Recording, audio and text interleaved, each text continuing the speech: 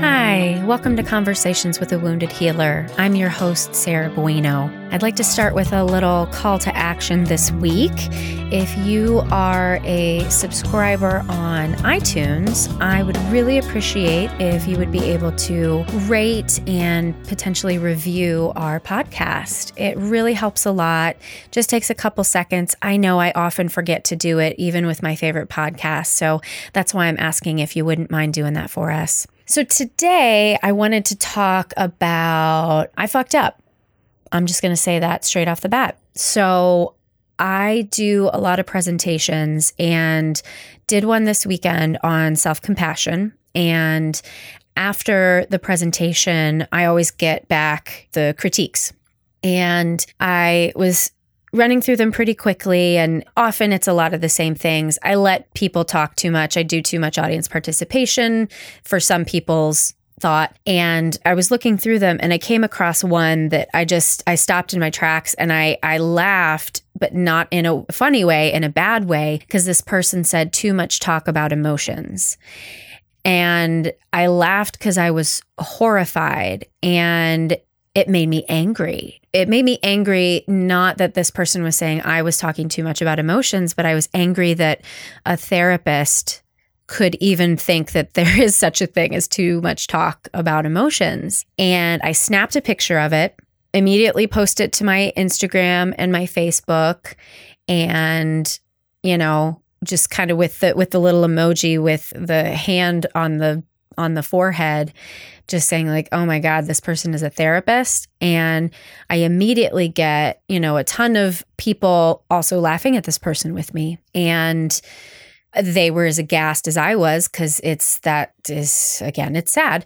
And then the next day, one of my grad school colleagues, who I haven't seen in years, and we didn't actually know each other in grad school. It was right after grad school we met. I think we've only met like 2 or 3 times, but those kind of Facebook friends, right? That you're like mutually just like, hey, glad you're doing well. So he comments on the post and says, I wonder if this person actually deserves a little bit of compassion. And it makes me curious how many times my comments have been posted on social media. And my instant reaction to that, I knew I was defensive, and I knew I didn't want to come off as defensive, right? I wanted to make sure that I am proving that I am self-reflective enough or whatever.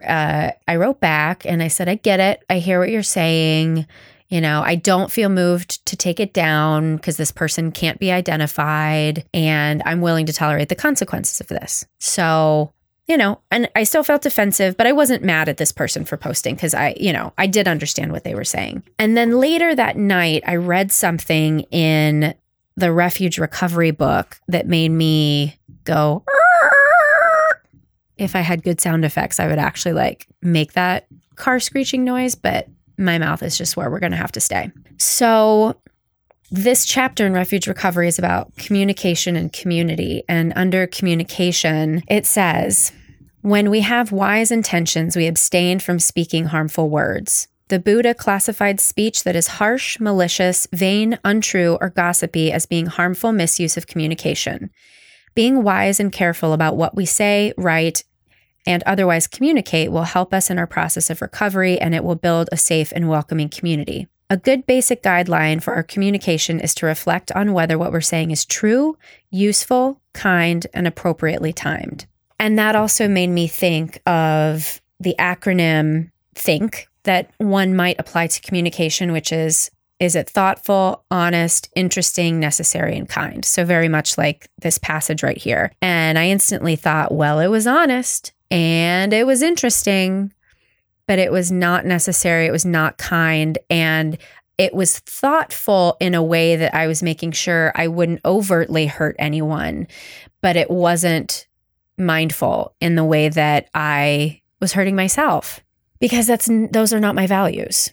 To make fun of people, I realized that what I was doing was shaming, and I wasn't shaming this person to their face. So that is what quote unquote made it okay in my mind, that I wasn't hurting this person directly. But in my value system and my belief system, I do believe that shame of any sort is putting negative energy out into the world. And whether this person knows it or not, I hurt them and I hurt myself in the process. And so after I had that realization, I commented on Facebook and just said, hey guys, I'm rethinking this and I've decided I'm going to take it down. So I did. And before I took it down, I left it up for a little bit just to see if anybody else had comments. And the original guy who called me out, commented back and he said, hey, I appreciate that you heard what I had to say and just want to let you know I've been the person to receive that before. And so that's why I wanted to speak up and say something. So Charles, I don't know if you're listening, but I appreciate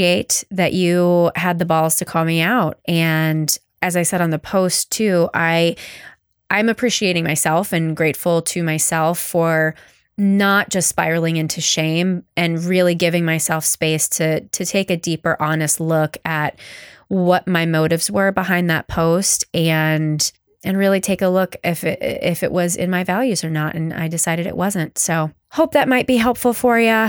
So thanks so much for listening. And thanks as always to Andrea Klunder and Edwin Ruiz at the Creative Imposter Studios for the editing, Liam O'Donnell, my friend, for the album art photo, and Ben Mueller for our theme music. You can find us at my website at www.headhearttherapy.com/podcast. We're also on Facebook and Twitter, and you can follow us on Spotify or subscribe on iTunes, Google Play, or Stitcher. Thanks so much for tuning in. Until next time, bye-bye.